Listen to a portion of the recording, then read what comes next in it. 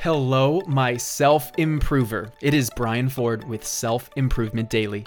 Take ownership of your personal development one tip at a time. Can we please dispel this old myth? If you can't tell, I'm fired up about this one because it is the roadblock to so much prosperity. To put it simply, what you do matters.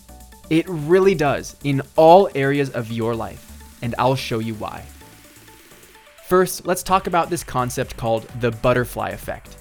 I believe it was a movie that showcased how the smallest of changes can have major, unforeseen consequences.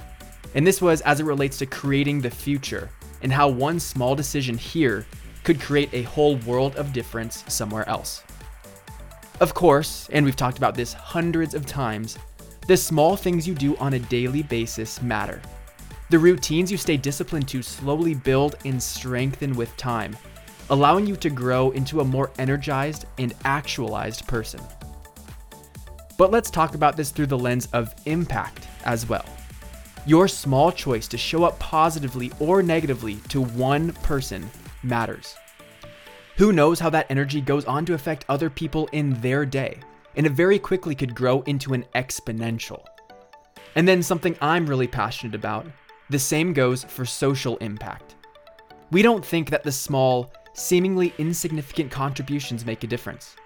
That couldn't be further from the truth, because you have no idea how your example might inspire someone else with more means, and how your contribution is a necessary drop in the sea of change you're a part of.